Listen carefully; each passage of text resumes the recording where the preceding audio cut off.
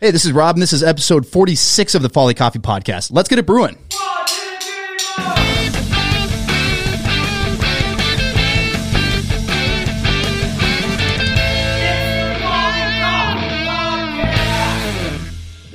So I'll just get right back into the conversation we were having. Okay. I'm here with Andrew Miller, founder and partner of Cafe Imports, to put this into context. But we've only met a couple times, and the first time was 3 years ago.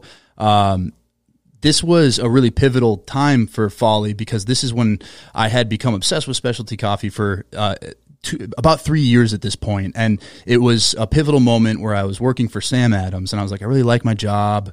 I really like what I'm doing, but this just, it's compelling, and it just kept pulling me in. And so this is when I started to look at, well, what would the logistics of starting a business in Minnesota be, where I'm originally from? And so I just literally Googled Minneapolis coffee importer so I could learn more about importing. And at the time, completely oblivious to the coffee, like the professional side of the coffee world, Cafe Imports popped up. I was like, whoa, there's actually a coffee importer in Minneapolis. I email the generic info email and get a response from the owner, Andrew Miller. And so to be completely honest with you, when I got a really quick response from the owner, I'm like, oh, this must be a super, super small kind of like boutique-y, somebody like passion project kind of thing. And then I showed up for you to give me the tour, and I see what Cafe Imports is. It's super impressive. And the warehouse is like, even now to this day, you see people posting on their Instagrams of their roasters, the facility you have of all the green you're importing from around the world. And that always stuck with me, that I was like, whoa, even though he's been doing it since 1993 and he has one of the country's premier specialty coffee importers, he responded to the info email and gave some guy he's never met saying, hey, I'm not in coffee, but I'm thinking about roasting. And it wasn't a 5-minute tour. We were talking for an hour. You drove me from the office to, and that always stuck with me. And that was the first time we met. And then it's been in passing. One time at the, you guys throw awesome events when those were a thing. And from the AeroPress competition to the just the big party you threw for everybody. And I've always just respected what you've done in business. And even though Cafe Imports is this massive, in my world, being a really small roaster, importer of specialty coffee, that you're so ingrained in the community and you're always looking to build that out. And so with that long-winded intro of how we met, welcome to the Folly Coffee Podcast studio. Thank you. Do I have that right? 1993? Yeah, that's exactly right. So how do you get in the 93? Is it still pretty much a second wave world? Like Starbucks is still going gangbusters, and that's kind of the coffee that people see as like really great coffee. Yeah, exactly. I think in 93, Caribou opened up in Minneapolis. So that was, specialty coffee was sort of coming here. There were roasters that had always been here, but they were kind of commercial kind of things. But specialty coffee was happened on this kind of on the West Coast and then started moving east. And when Caribou kind of, opened up here, we were just, my original partner was a guy named Jose Vito, a Brazilian dude. And he and I worked together in a restaurant, and it was really his idea. Because his dad was a coffee farmer. Have you heard this story? I have not. Okay, so Vito, when I worked in a fine dining Italian restaurant together, I was going to school. He was out of school, but he was from Brazil, so his dad was a farmer. He grew up and around coffee. He sees this thing happening. He gets some samples from his dad. We take it to like Jim Cameron and Coffee Teen Lee and the European Roastery, and they said that it was good coffee. So I was helping him with his English primarily, just like because I'm an English major, so I was helping him write letters of introduction, business plan, that kind of stuff. And then we decided to do it together to open up a business. I borrowed $70,000 from my mother-in-law, and we bought a container of coffee. So when you're tasting the coffee that he brought over, at this time, it sounds like you weren't like a huge coffee nerd. What was your first impression of tasting the coffee that he had brought over? Yeah, we didn't really know what we were doing. I mean, the thing is that so I was a server at D'Amico Cucina, which is like I said, a fine dining Italian place, and we had bottles of Chianti that were $20, and Rosso di Montalcino that's $60, and then a Barolo that's $300. And we had gone through the training to understand what does that. Is it and there's acidity and body and flavor and all those kind of similar components. And also it's the place, the terroir, where it comes from, that kind of makes them different. So we had a good sense of, how things taste and what's good, but really didn't know what we were doing. But our first trip to Brazil, we went and did a cupping with the guy who exported the coffee for us. So it was pretty telling and got us down that path. How long of a process are we talking about from you meeting at the kitchen to him bringing some coffee to saying, hey, maybe we should start doing this? It was pretty quick. I think we decided and we incorporated in March of 1993. And then so Brazil's harvesting in June. And I think that coffee was on the water in July when there was a frost. So we bought that coffee for the market was like 90 cents. Mm-hmm. And then there's a frost and the market went to $3. So it just, we sold it immediately. And being English major, not a business major, when the market was at the top, we bought 2 more. And then it collapsed. So it took me like years to pay back my mother-in-law. So that was not great. And then we found out she was bipolar. So she was like really excited when she gave me the money. And then she was just crying and laying on the couch when I couldn't pay her back. So, Christmas and Easter kind of sucked. And so you're just going door to door with green coffee saying, we brought this in from Brazil. Yeah. What was the process of importing like? Was that kind of sorted out because he had the relationship with the farm, or did you have to learn how to do the full importing process? And how much has that changed since 93? We had to learn how to do it, and you can basically just find a freight forwarder and someone to, it was a learning experience, but you had to buy a customs bond, and then you get someone to kind of do the clearing and importing it for you. And to be honest, I think we still do that. We use somebody else to do the clear the customs for us, but it's a lot more complicated now because of all the other origins and the kind of the state of the world, just Africa and Indonesia, coffee's coming in. It's more complicated. I mean, now there's a team of 4 that just do that. I was going to say, I went to a presentation at Cafe Imports about importing. Okay. And I was like, oh, because it seems so simple. It's just you take the coffee, get it through imports, but you realize all the different steps that go into it. Yeah. I mean, cargo, freight, everything. And then not even to mention like political and cultural climates of coming in and out of country. And I mean, hearing coffee coming out of a landlocked Nicaragua and what it takes to get it here. And I can't imagine being a logistics person in coffee. And then someone's like, when will it be here? And you're like, people who are used to Amazon where it's like, it'll be here at this time. It's like, hopefully next month or around this time. Well, as people are trying to plan calendars. Yeah. And so you're going around with this coffee, knocking on doors. Are these connections you had within the industry, or how are you finding the people first to even show? So we started locally, selling coffee to Ed Dunn was a great customer, European roastery, B&W roasters. The guys are kind of still, they're sort of still around, but they were kind of Ed Dunn was kind of one of the early kind of hippie pioneers of specialty coffee around here, because that's, he and his brother used to play, guitars in their cafe at night. They were like aging groovies, but he cared about, exotic coffees, good Antiquas and good, Brazils and that kind of stuff. So that was pretty easy because we were here and we had it and we would deliver it. So where these guys had historically been buying their coffee from the West Coast and having it freighted in. So it was a lot easier for them. And it's funny when you think about Minnesota. I've always said this the past years I've been in coffee. I go, it goes super under the radar as a coffee place. I never think of like the impact that Minnesota has had not only within the Midwest, but when you look at someone like a Cameron's who just had a massive sale, Caribou who years ago had the massive sale, and Cafe Imports being here. And it's funny because when I tell people, they go, where do you get your coffee? And I go, well, one of our primary importers is just north of Minneapolis. And they're like, wait, what? Yeah. You go, yeah, no, it's if you're a specialty coffee worker, you've probably worked with Cafe Imports in some sense. Yeah. And it's like I don't know if you call it a hidden giant because but it's so funny to tell people that. And that's how I started Folly. And the funny thing is you're working with really big established roasters, but you're still willing to work with me as I'm like, hey, is it cool if I pull my RAV4 up to the back and this is really embarrassing, but can I just buy 1 bag? It's all I need right now and that'll last me a couple months. No, that's how we got started. It was just small specialty roasters, and sometimes they grow up and sometimes they get bigger and sometimes they don't, but they're still, that's kind of the heart and the soul of it is, people who have passion and people who care about the product. That's how we started.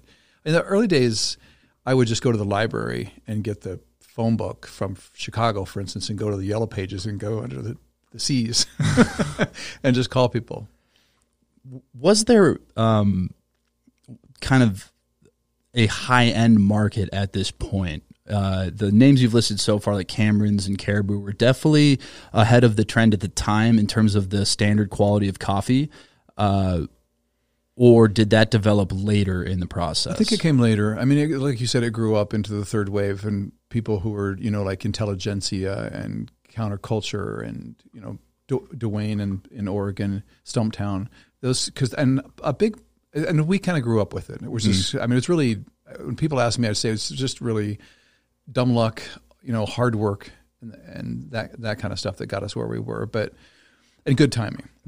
Because my partner Jason, who started doing all this doing all the sourcing, used to be a big part of Cup of Excellence. So we do, and I would too. We do Cup of Excellence juries, because that's where you find which part of the countries are the best producers and who are the best producers. We learned after 10 years of Cup of Excellence competitions in Colombia that all of the winners were coming from the South. They're all coming from Nariño and Tolima and Huila. So that's where we buy all our coffee. And when you meet some of the people, like we met a producer in El Salvador because he won the contest. So Jason would go down there with Jeff Watts and Dwayne from Stumptown, and they would pick out coffees, and then we would bring them in for those guys. So they were just getting better. They're ramping up. The SCA was ramping up with the Roasters Guild and the Barista Guild, and I guess technology was coming, playing a big part of the brewing process and that kind of stuff too. It's funny to hear names like Stumptown that just I geek out on when you look at it. To me, it's like, oh, this is like a heritage. Like This is one of the leaders at that time. What is someone like Stumptown? Is it one dude? That's what I'm saying. Is like it's funny to hear these names, but to put it in context, and that has to be kind of part of what plays into still willing to meet with me. Is I look at Stumptown and be like, yeah, of course they were always that. And then you're like, no, it started with one guy really ahead of his time with really great coffee. Right. Was it more of a push or a pull with the coffees you were sourcing? Did you source these Cup of Excellence coffees and then find the right people for them? Or did you have people like Dwayne at Stumptown saying, hey, we want to push the boundaries or really up the quality here? I guess it's a combination. I mean, I know we were doing, in the early days when we were doing stuff with Dunn Brothers, they weren't that big, but we would find something that was really remarkable, and we would sort of split it. Like there was a good coffee from Atitlan out of Guatemala, and they're like, yeah, we can take 125 bags, and we're like, great, we'll take 125 bags and sell that and make that available to anybody who's around.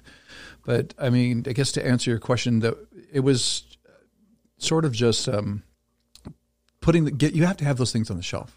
It's just like a wine store or a high-end grocery store. You can't. If you're out of bread one day and then the next day you're out of bread, then people are going to go somewhere else. So we have to kind of stock the shelves with levels of quality, because we know that roasters have the same issues that we do. Is we have some people who want really top stuff, and some people need to sell, maybe to the gas station next door just to kind of turn the wheels. So you end up with levels of quality. Outside of the initial relationship you already had with the farm in Brazil, how do you go about finding farms to start sourcing from? You said you started noticing great coffees coming out of the southern region of Colombia. How did you stumble upon that?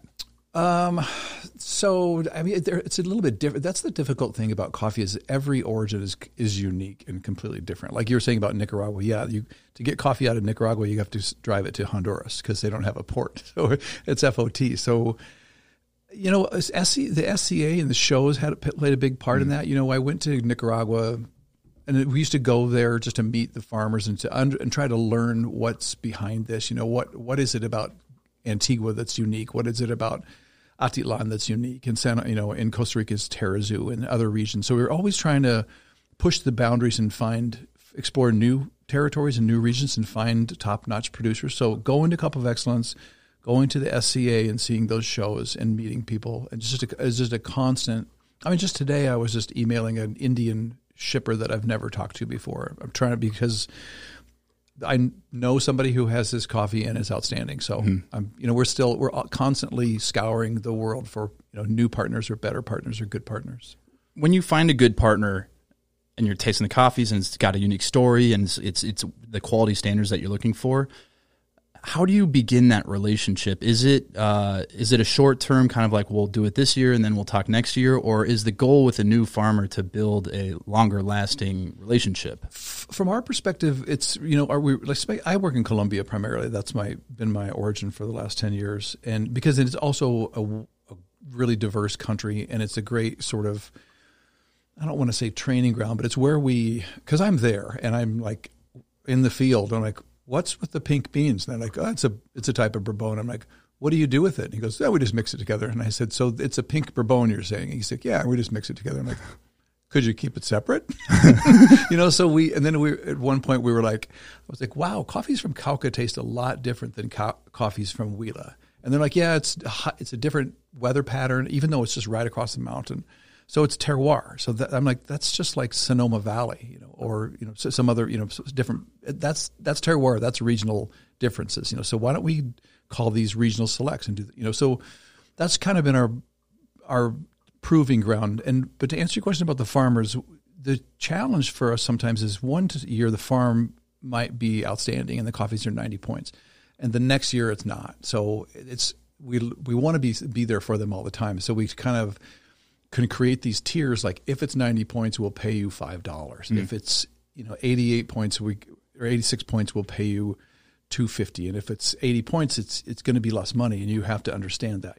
So to try to be a good partner long term in good times and bad. Yeah, and even knowing that if it's not that same coffee, that there's still a deal in place has to be pretty beneficial for farms, because this is coming from the beer world. I find there are a lot of parallels between beer and coffee, especially with craft beer and what happened with that and what's happening now with third wave coffee. And one of the funny case studies in beer is the biggest challenge comes down to the hops. Is how do you find these specialty hops?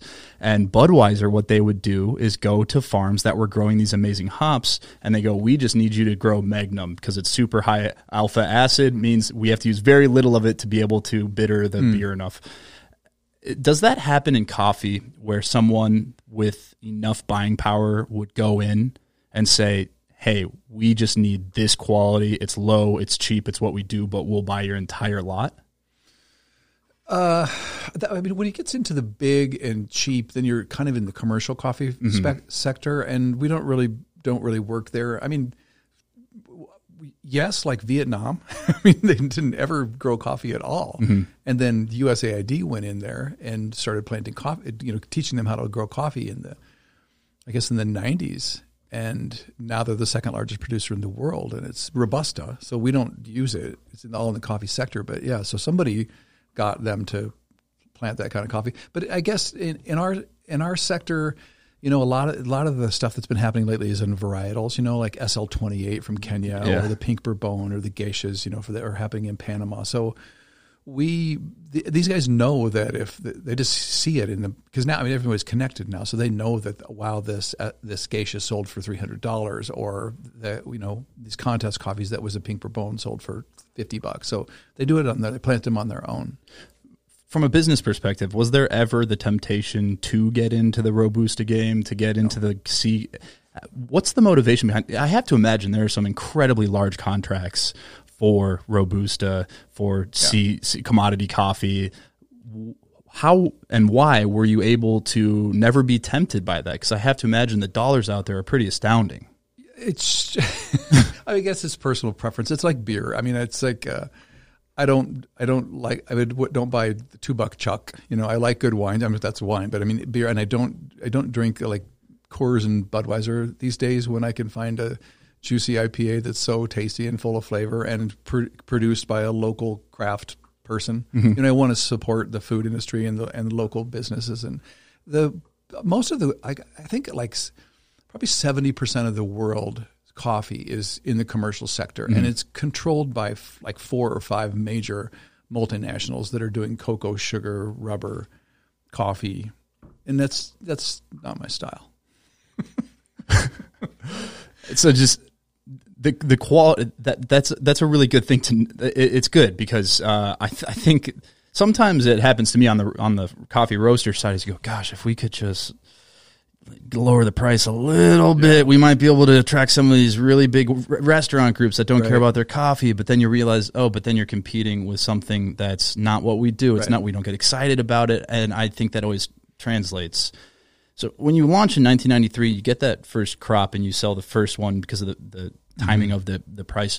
How quickly do things start to grow? And when do you consider like the real, like getting into the groove of the business happened after launching?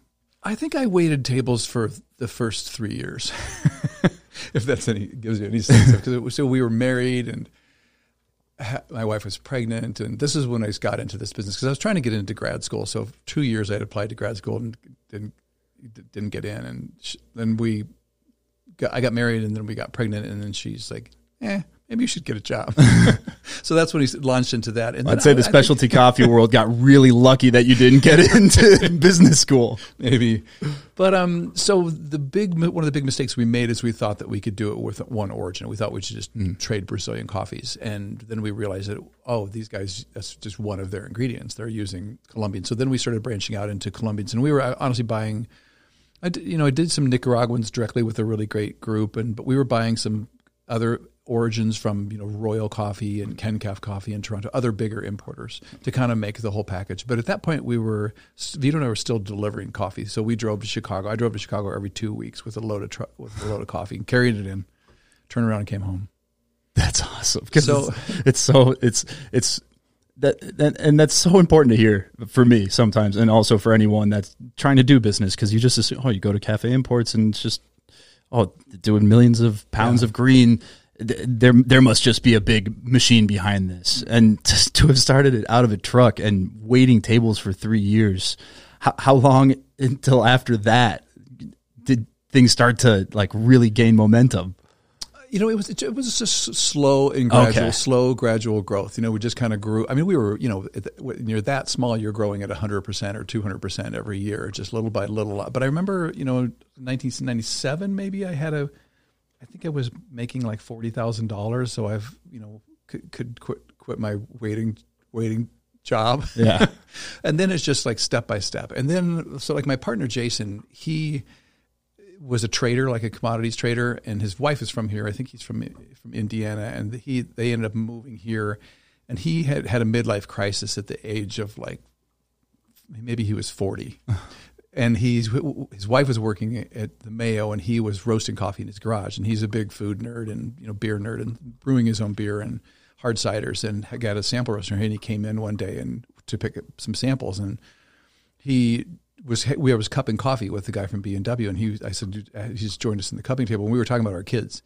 And he told me later, he said, I've never in my work experience had anybody talked about children with anybody in my work experience. This is so weird to me. And he's like, I can come in and hedge your book, because we have to hedge commodities, which once you get to a certain size, because if you buy the coffee, the market's $2 and then it drops, you have to have a mechanism to lower the price with the commodity market. So he's like, I'll hedge your book for you, and just to hang out here, and that kind of was a sort of a pivotal moment, because we were getting to the size where we couldn't afford to not be, taking the risk out of the inventory that we owned. Is that something you were actively pursuing, or was it just that'll happen someday? I didn't even know it existed. There are so many things that I've had along in just 2 years. I'm like, man, I wish I would have known about this like a year ago. My life would be so much easier. English major. I always, like bad debt, we lost a lot of money when people were going, just because they were too nice. They're like, sure. They're like, we'll pay you next week. We'll pay you next month. And then it rolls into $30,000 and they shut their doors, kind of thing. My wife's like, you can't afford any more learning experiences. I think that's really accurate. Yeah. Once he starts hedging the coffee and starts streamlining things, what become the priority as you're growing as a business? Do you have a 5-year plan in place? You're like, in 5 years, this is probably where we'll be. So here's A, B, C that needs to get done. Or is it kind of flying by the seat of the pants? We're flying by the seat of our pants. I remember in those days we had our Post-it notes were our contract number. So there was a Word document. You write a contract on a Word document. You got to get the Post-it note, and that's your contract number. So we didn't have a system. We had to, at one point, we hired a company from Louisiana. There's a business consulting company that could come in and give us just some overarching advice, and and it was really helpful, like how to price your coffees, how to compensate employees, some business structure.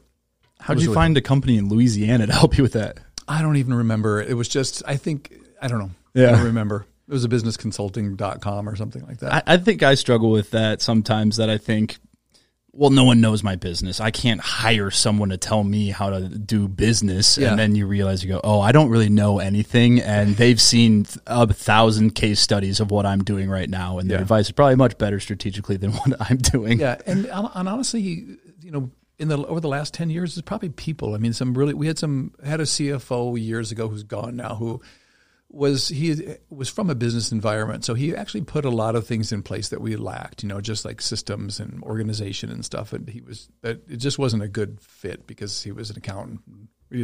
We were sort of like the supply side economics, just spend money. Let's just have a party, then customers will come. and he's like, no, you can't. What's the money. ROI on a party? Exactly. I need to be able to write this off and balance it in the books. Yeah, but then also young, innovative, smart people. I do know Noah, right? Yeah. Yes, from a sales perspective. I mean, other people who are also passionate and share the same values, but then can work in another function.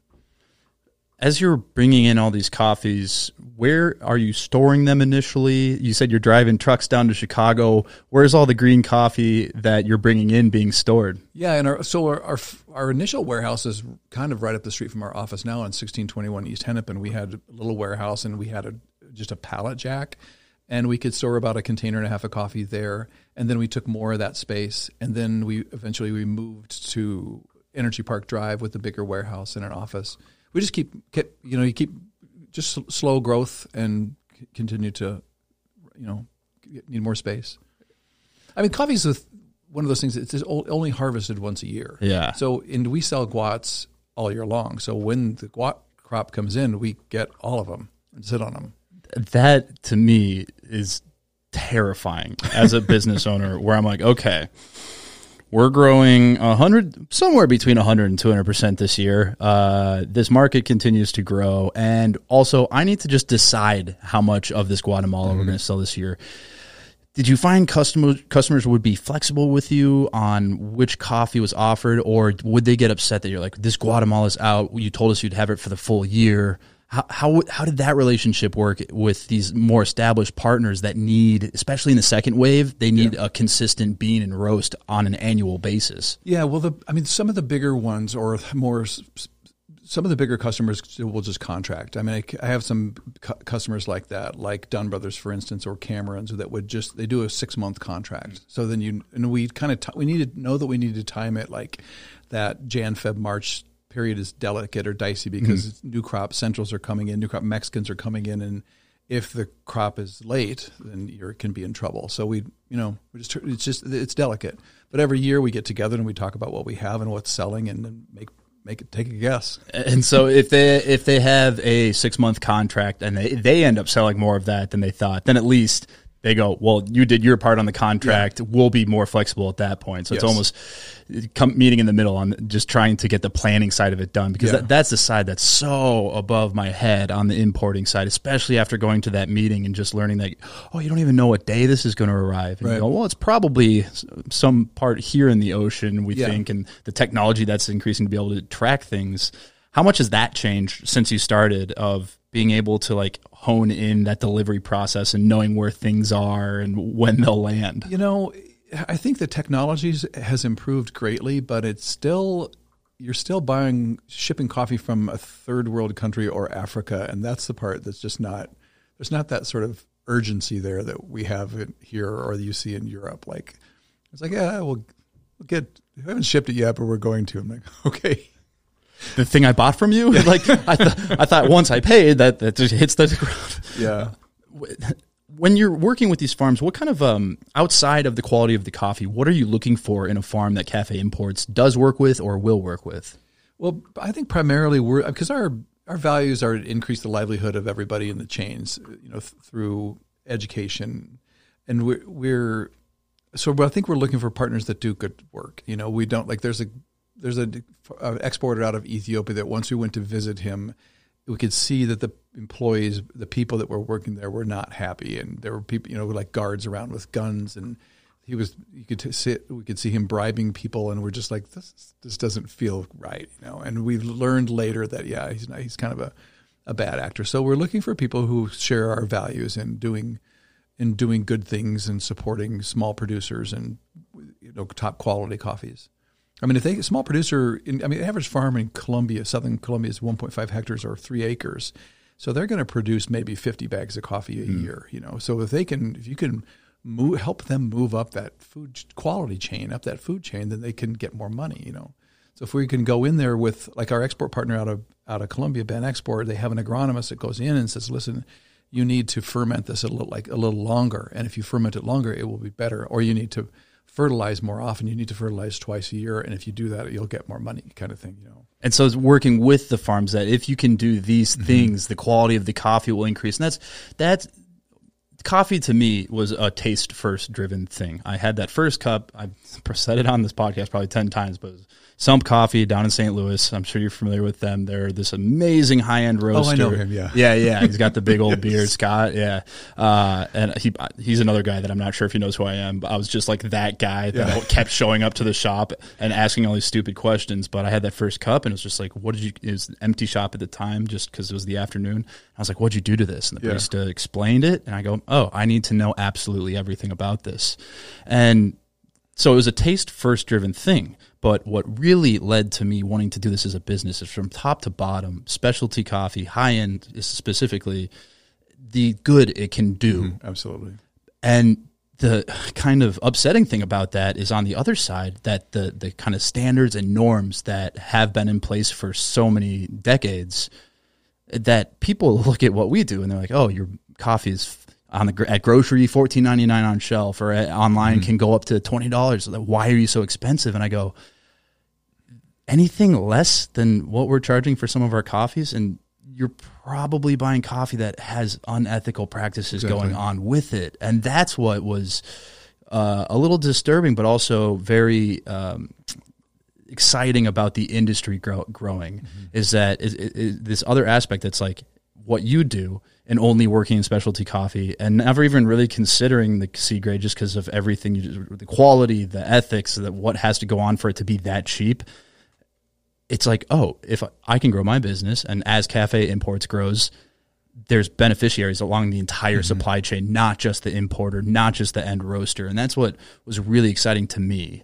And obviously, as it lies today, fair trade and organic are just, everybody knows what these terms mean. They've been marketed to the point where people just like kind of expect this, or at least know very well what it is. Was this something people were talking about when you launched in '93? Were customers asking, is this fair trade organic? No, I think that's about the time that fair trade came around. Okay. And it was the guy from Peace Coffee who was kind of instrumental in getting it started here in Minneapolis. Headwaters, I think, was the name of the organization. So it was new. And it was, it also got a lot of press in the early days. It got a lot of press in the New York Times, and it was pushed a lot in the churches, so it got a lot of traction. But a lot of people didn't quite understand it, especially from the origin side. Because it seems to be a pretty complex issue when you break down into it, because you can pay, there's a fair trade price, and you can pay well above that. But it could be not fair trade certified. So that's where it gets kind of complicated of, what is and I'm just kind of like trying to get a better understanding of this, because I basically pick everyone's brain about this that I can, is what is the big difference between a coffee where I'm paying above a fair trade price versus a coffee that's fair trade certified at the same price? Like what's going on at origin with the importers? What all has to happen for that process of certification? Okay, so the fair trade coffees, it's a FLO, Fair Trade Labeling Organization, based out of Denmark, I think somewhere in Europe, who started this. And it basically, in simplest terms, it's kind of like a subsidy. If the C market goes below $1.20, you pretend that it didn't. I mean, the fair trade minimum is $1, so maybe it's $1.40. So $1.90 is the fair trade minimum price.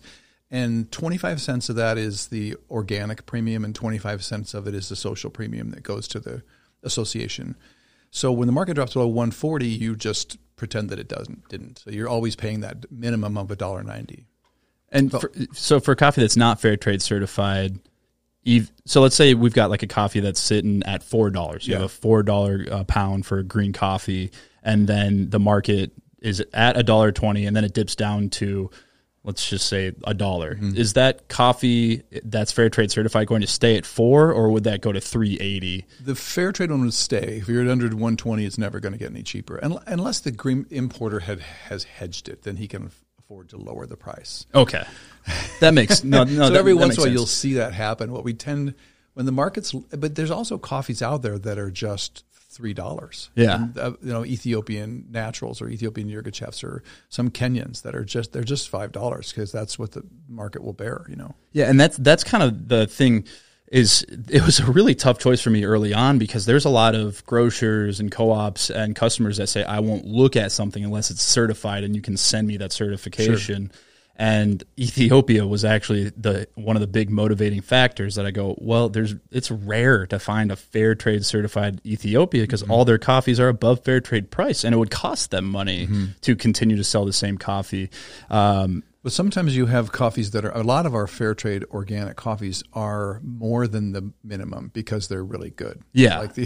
And that's where it took me a long time to dig through it, where I was like, wait, a fair trade's $1.20. Like we would never even get close to that. So where is this premium? But then you realize that the organization, it's like the big values probably around that, the farm's producing primarily that quality of coffee. Is that fair to say? And then that if you're producing coffees that hover around that C price or just above, that would be the big protection? Or what do you think? Well, most of the fair trade producers are cooperatives. So it's an association of a number of producers that band together, just like the dairy co-ops do here and utilize, buying power to buy fertilizers or to reuse trucks and such. So the co-op is certified, and then they would then distribute that social premium, but there is also going to be a premium on quality. Just because if it's the Guatemalan Huehue Tenango that's cupping at 86 points, it's worth more than $1.90. Yeah. The C market's $1.25 like it is today. Those coffees are at least $2.30 or something because they're good. And they should be. Right. Yeah. And that's kind of the funny thing is that's what we decided is go, what we're going to choose. We're going to make sure the ethical side is taken care of. And so that's why we're super particular about the importers we work with, the farms we work with, that let's make sure like the ethical transparency is there to make sure that not only that the prices seems fair, but also that everybody's being treated well in the process. And by picking on taste, generally you're going to find coffees that are well above that price because if it's going to match the quality that we're looking for, and that's kind of how we do it. Yeah, and you'd see the same thing in good wines or good beers too. They're people who care about the process and they care about the ingredients and they care about all the things that surround that. So can I ask you a question? The coffee in St. Louis at Stump, was it Stump, S-U-M-P, that's right. He was on a tour of ours. So this guy's like 6'4". Yeah, so some their branding is so cool. It's like there's their branding is a skull with a big beard, and then you see Scott, he's really tall guy with a big beard, and it's just like. And so we're in Colombia on it was a Best Cup tour, so we have like 20 clients there, and every day we go and cup coffees. Then we get in this bus, like this open Chiva bus, and we drive up to and visit a farm. But everywhere we go, people were just freaked out because these are Colombian people that are like 4 foot tall, and they're just like, oh my God, he's going to eat me. But it was really fun to have him on a tour in the countryside of Colombia. Yeah, and he's just like then the nicest, most intentional guy, and just that was my first interaction with somebody that like was talking about coffee in a way where I just tore through their YouTube channel. And I was just talked about coffee in a way that I go, I didn't even know this world existed. Yeah. So what was it about that cup? Was the roast or the brewing mechanism? A little bit of everything. Okay. It was a natural Ethiopian Yirgacheffe where like the coffee specialty nerds eyes are rolling back of the head. Oh, natural Yirgacheffe. Oh, I remember my first cup, but it was literally my first cup. Yeah. And I always recommend naturally processed coffees for someone who's like, why do you get excited about this? Because it's so different. It's I know now that's like they're from a scoring perspective, from a just perception within the industry that coffee is kind of like the played out coffee sometimes. But I'm like, but there are people who've never had a cup that if they tasted something that had notes of blueberries popping out of it, that like that's going to blow someone's mind. And I'm not even exaggerating when I say that's the coffee we launched with, and you send that out to people, and it's funny because for the first 6 months, the only people buying Folly are people I know personally. But the best comment I can get is like, whoa, this is actually what you were saying it was. Yeah. And when you say something tastes like blueberries, it's again, I think people have been given tasting notes about coffee. Folgers is going to tell you that we only source the best, and it's dark chocolate, and then they taste it, and you're like, oh, this is bitter, and that's all it is. And so when they hear somebody say blueberries, they're like, that sounds bogus. But it was just getting that. It was just black coffee, and at that point, I was a sales rep for Sam Adams, so my only coffee was just functional, just as big a size you have. I drink it black so that I'm not taking in too much sugar throughout the day, and it's just like you choke it down, and then you feel awake. And that was the first cup that I was thinking about it as I was drinking it. And I was a huge beer nerd at Sam Adams. Like Cicerone certification I had just tried to pursue the advanced exam, the first one they hosted, and I missed it by 3 points. And I was studying for 3 hours a day for 4 months. And then this was right after that happened. And so I was like, I'm going to take at least a month off before I start studying like that again. And so I had this big void. I had built it into my routine that I'm going to study for 2 to 3 hours a day. And then that disappeared. And so I think part of it was the combination of that blew my mind from a taste perspective. And I'd been training tasting for 3 years at that point. And I didn't have the coffee vocabulary, but there were things in it that I go, this is wild. It did remind me of like red wine, that like you get some crazy like natural wines that have these notes that you go, I've never tasted something like that. Combined with the whole world that I didn't know existed, and then the void that I had from not studying, it was like you dropped a match on some dry kindling in a dry forest. Nice. And so, I was fortunate that at the time I was in St. Louis, or I was actually Champaign, Illinois at the time, but quickly moved to St. Louis when I got a promotion, and having Sump Coffee there, and Blueprint is another great roaster down there that. There's these two shops that are really pushing the boundaries nationally on coffee, and I just got fortunate that they happened to be in my backyard. And I also had a coworker who used to sell specialty coffee. I can't even recall for who at this point, but he would give me recommendations on where to go. Sure. And so, I had your classic, like that natural Yirgacheffe. I want natural thing, whatever that is. I want all those, and then you start learning about wash process, and you learn about different and origin, and then it just snowballed. And it really was. I did Coffee Fest in Nashville in early March, and that was where I was like, I think I might be doing this as a business. and then I was deciding if I'm going to do this, where would I do it? Because I'm from Minnesota, but I didn't want to do it just because of that. I didn't want to force it in a place where it wouldn't work. But I came back and I go, there's some roasters doing amazing things here, but I think there's a lot of room. When you look at Minnesota from terms like craft beer, craft spirits, farm to table food, the intentionality behind what people consume here, I go, there's room. And then I came back, and that's where I met you.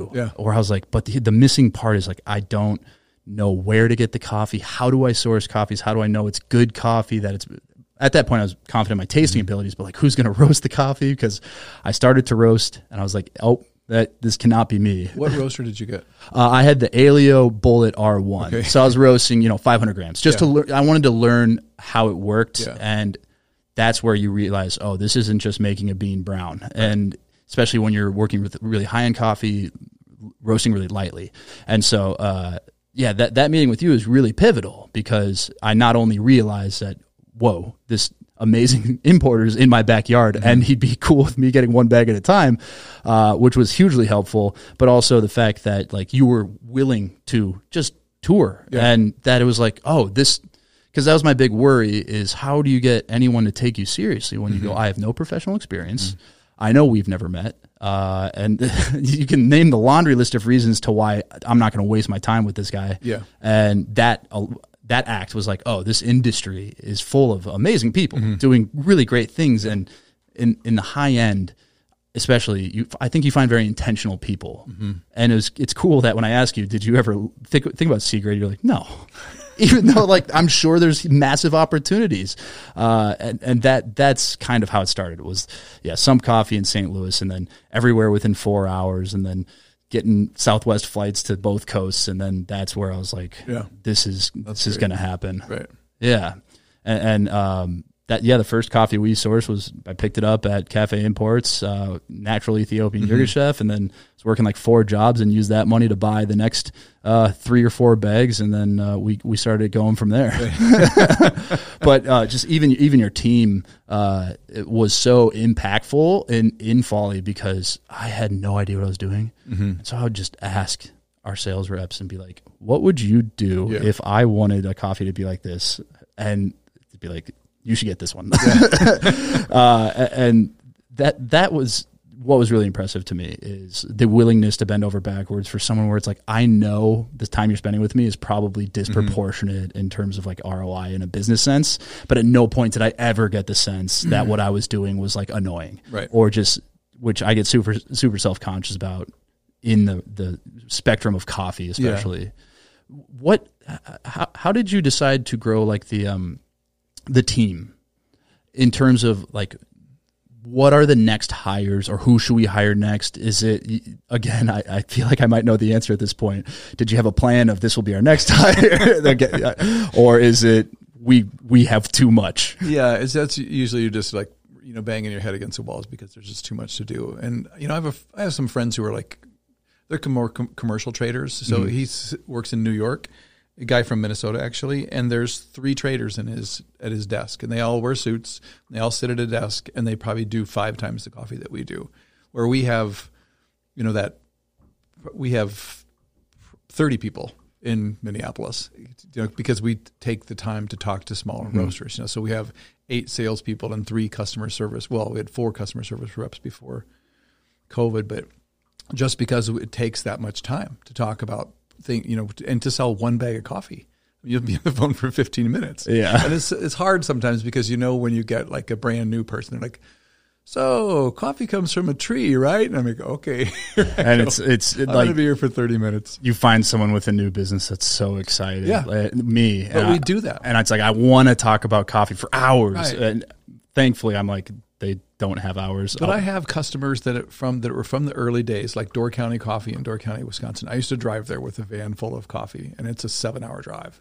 And I used to do it once a month. And they've been buying all of their coffee from me for 20 years. I mean, I think that's also how you build that kind of loyalty. It's a relationship. Vicky started this business it wasn't in Door County. It was another town on the lake, and it was all women. So this, 25 years ago, to start an all women's business in the countryside in Wisconsin, that was gutsy. Yeah. So it was a women-owned business, women-run business, and we have just a relationship, a rapport that we've built over 20-some years, and she buys all of it from me now. And that's something that in today's world of business, I think everybody wants, I have this revolutionary idea. It's work smarter, not harder all the time. And I'm just going to put this idea down and it'll take off on its own. When in reality, most businesses, that is not the case, especially in coffee. It's one of the running jokes is like, hey, I designed this new brewer that's going to change everything. And you're like, okay, well, I mean, it's a pour over, but it's this shape. And you're like, oh, okay. Yeah. I thought that's where that was going. But I think the other part of coffee is you find a lot of passionate people, but also a lot of really hard workers. There's industries where you could make more money. I mean, even just alluding to the C market, if you really wanted to trade commodities, there's a lot more like chance of becoming fabulously wealthy through that. When you're hiring people, or I should say when you were, and when you are evaluating new people, do you have a process of like what you're looking for in that person? Where do you value experience in coffee versus like this is a good fit for the team?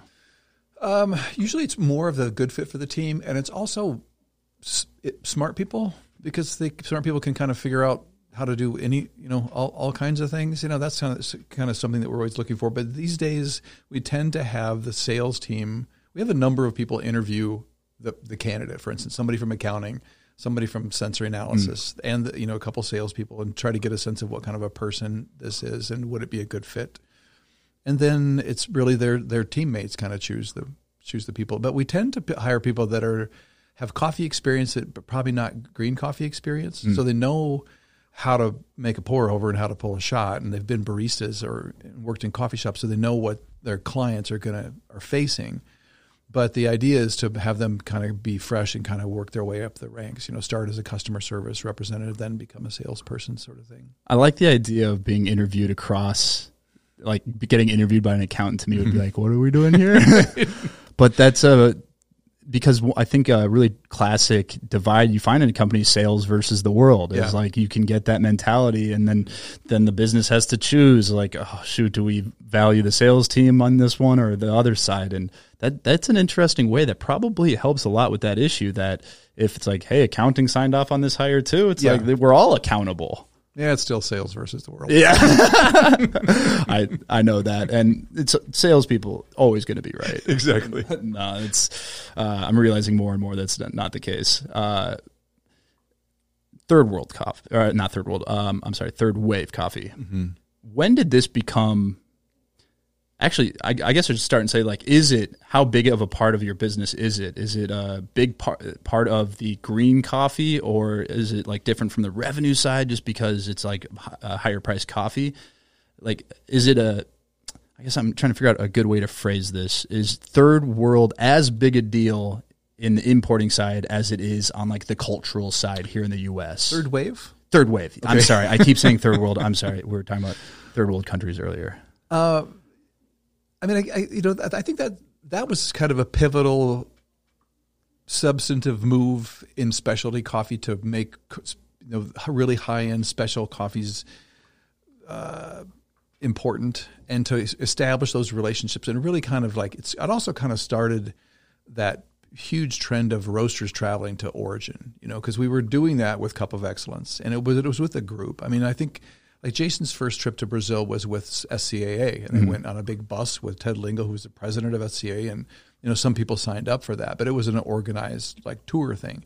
But then when Cup of Excellence came along, you'd go by yourself. I mean, I went to Nicaragua once with CQI as a cupper, because they wanted cuppers to evaluate the coffees, and you to get there. So this kind of opened up this world you just fly to San Jose and you get a taxi to take you to the thing, and then the farmer picks you up and they take you to their farm, kind of stuff. And that has been huge. So, I mean, third wave was probably 15 years ago when those guys started, something like that, maybe more, when Cup of Excellence was doing that. So for the last 20 years, small roasters who probably don't have the budget to go to Colombia twice a year, go down there and try to pick out their coffees, and they want to meet the farmers. Right. So, and how is it broken down? So would you find that you're working with a lot more roasters of smaller quantity than 10 years ago? No, that's always been our model. Okay. And because that's kind of what I was trying to... of them. Right. And because that's exactly what happened in craft beer too, is it went from, the main 3 breweries to all of a sudden now there's thousands, and it's like neighborhood breweries. Mm-hmm. And we have that occasion where smaller roasters get bigger, like Ed Dunn sold to somebody who then franchised it. We had a customer in Chicago that was, father and son thing, and they went to Brazil with us, and they got big, but they're still with us, but they're not. So they've kind of changed a little bit, where they're buying futures contracts and they're buying full containers, and they're booking 6 months out. Where the little smaller guys are just like, hey, I want that farm again. I want that same farm that I had. I want Daniel Munoz's coffee again, like I did last year, because he went down there with us, and we went to Daniel Munoz's farm, and Daniel fed us a sancocho and gave us beer and took a walk around the coffee, and you get to know him, and the coffee was 88 points, so of course he wants it again. It's something that it seems like you'd want to work with bigger people. You're working with one contact point. It's a single purchase of a large order, but I imagine by having a lot of roasters, like you said, you have a huge sales team and a lot more support than a larger company even has. But also, it does probably minimize some risk that if a Dunn Brothers decides 1 year, hey, we're switching importers, that's got to be something that is mitigated by working with a larger number of smaller roasters. That, hey, folly with, that first year where I'm buying a bag, if I decide to go somewhere else, it's like, okay, we still want to work with you, but and that's something I'm learning, because that's happened a couple times now, where you invest all your time and energy into something that they go, oh, okay, we're just switching now, and you go, oh, okay. We had a customer here that was started out where I used to drive the coffee down there in the back of the truck, and they got bigger, and they bought another company here, and then they got bigger and bigger, and they got to the side. We actually said no and decided to not work with them, because it was just because the quality's As they got bigger and got into grocery store on a national level, the qualities kind of dropped. So they went from Serra Negras to like a Brazil 2-3. Then they went to another smaller screen Brazil. And we have the risk that if something happens to them, we own that coffee, and that coffee doesn't fit with our other stuff. So we said, a few years ago, we said, no thanks, we're not going to. And it was a lot of volume, but it just got to the point where they got big and it just didn't fit our inventory. We didn't want to own those coffees if they had trouble. I can't even imagine the conversations behind closed doors on that one. Holy smokes. And it was because it was I'm the sales guy on that one. So I'm like, come on. Yeah. It's going to be fine. Yeah. But it's like the farther you delineate from the core mission, right, it's the less unique you become. And in this world, especially of coffee, it's so hard to be unique in any way. Right. That makes me. So to answer your previous question about the producers, we have a group in Colombia that we've been working with for a long time, Los Naranjos, and I've been going there for years. Yeah, we were just roasting their coffee. Okay, yeah. It's a wonderful program. It's amazing. And the coffee's delicious. Yeah. But I took those guys a moisture meter one time because I was like, how do you guys check moisture? They go, well, we shake it like this next to our ear. I'm shaking my hand next to my ear. Or we bite it. I'm like, there's a thing called a moisture meter that it tells you if it's 11%, because they take the coffee to town, and if it's 12%, they got to take it home. And taking it to town means putting it in the back of a bus or on a horse or a wagon. If they don't have, a lot of them don't have cars. They have motorcycles, So just to establish this relationship with them.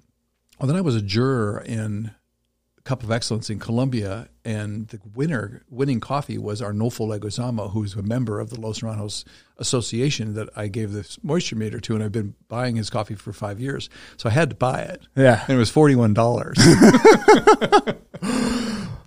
a pound. To put that in perspective for someone that I don't know that's not a coffee person would be listening at this point of the podcast, but $41 would be well above 10 times, or about 10 times, 10, 11 times normal price for we're doing, what specialty coffee does. But he bought a truck, still has that truck, so he could take his coffee to town.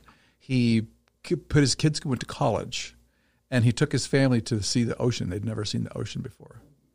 So that's the kind of relationship impact we can make at Origin with these guys, and this is the tagging on that third wave thing of going to Origin like the third wave guys did, and meeting the producers and buying their coffees and supporting them year after year. And it's impactful. That's the beautiful thing about it, is if you help them, it not only helps you because you're going to get coffees that you can charge more for and higher quality coffees, but also the impact it can have on them. And we haven't. This was our year that we're going to get to go to Origin for the first time. Obviously, that got thrown off, so we're going to place a heavier emphasis on it when things normalize a bit here. Yeah. But that's the major thing I hear, that it's like you don't know exactly what you're doing as a business until you do that, and then making choices about coffees becomes very simple. Exactly. And that's what I'm looking forward to about it. And obviously this year's, that's the least of all of our problems, right, or with everything going on. But that's the number one thing I hear from roasters. That's like the first time you go to Origin, then you really realize that the green coffee, you can look at pictures, you can see the right, farm that's coming from, but until you experience and have those interactions, that's just not different. And then the irony would be that if you worked in commodity grade coffee, you'd probably go to a farm and realize what you're doing to hurt everybody in that area. Or they don't go. Yeah, that's exactly. Yeah, of course. And it's just like you'd almost want to distance yourself from what you're doing. Yeah, once in a lifetime, or maybe once a year.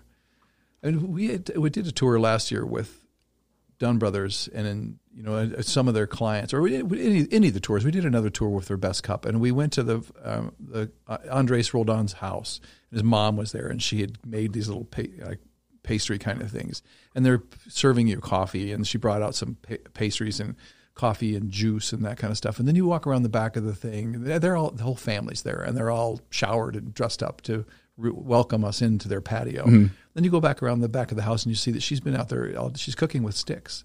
She's been out there all day long cooking with little chunks of wood to make us pastries that we think are really cute. Yeah, and that's when you realize the disparity here. And that's why you're like, this is not right. It's We should pay more for this coffee. And that's the beautiful thing about it, that is like, hey, if we work harder and we can sell more as a roaster, we can buy more and grow in these relationships too. Yeah, because wine at the cafe by my house is $9 a glass.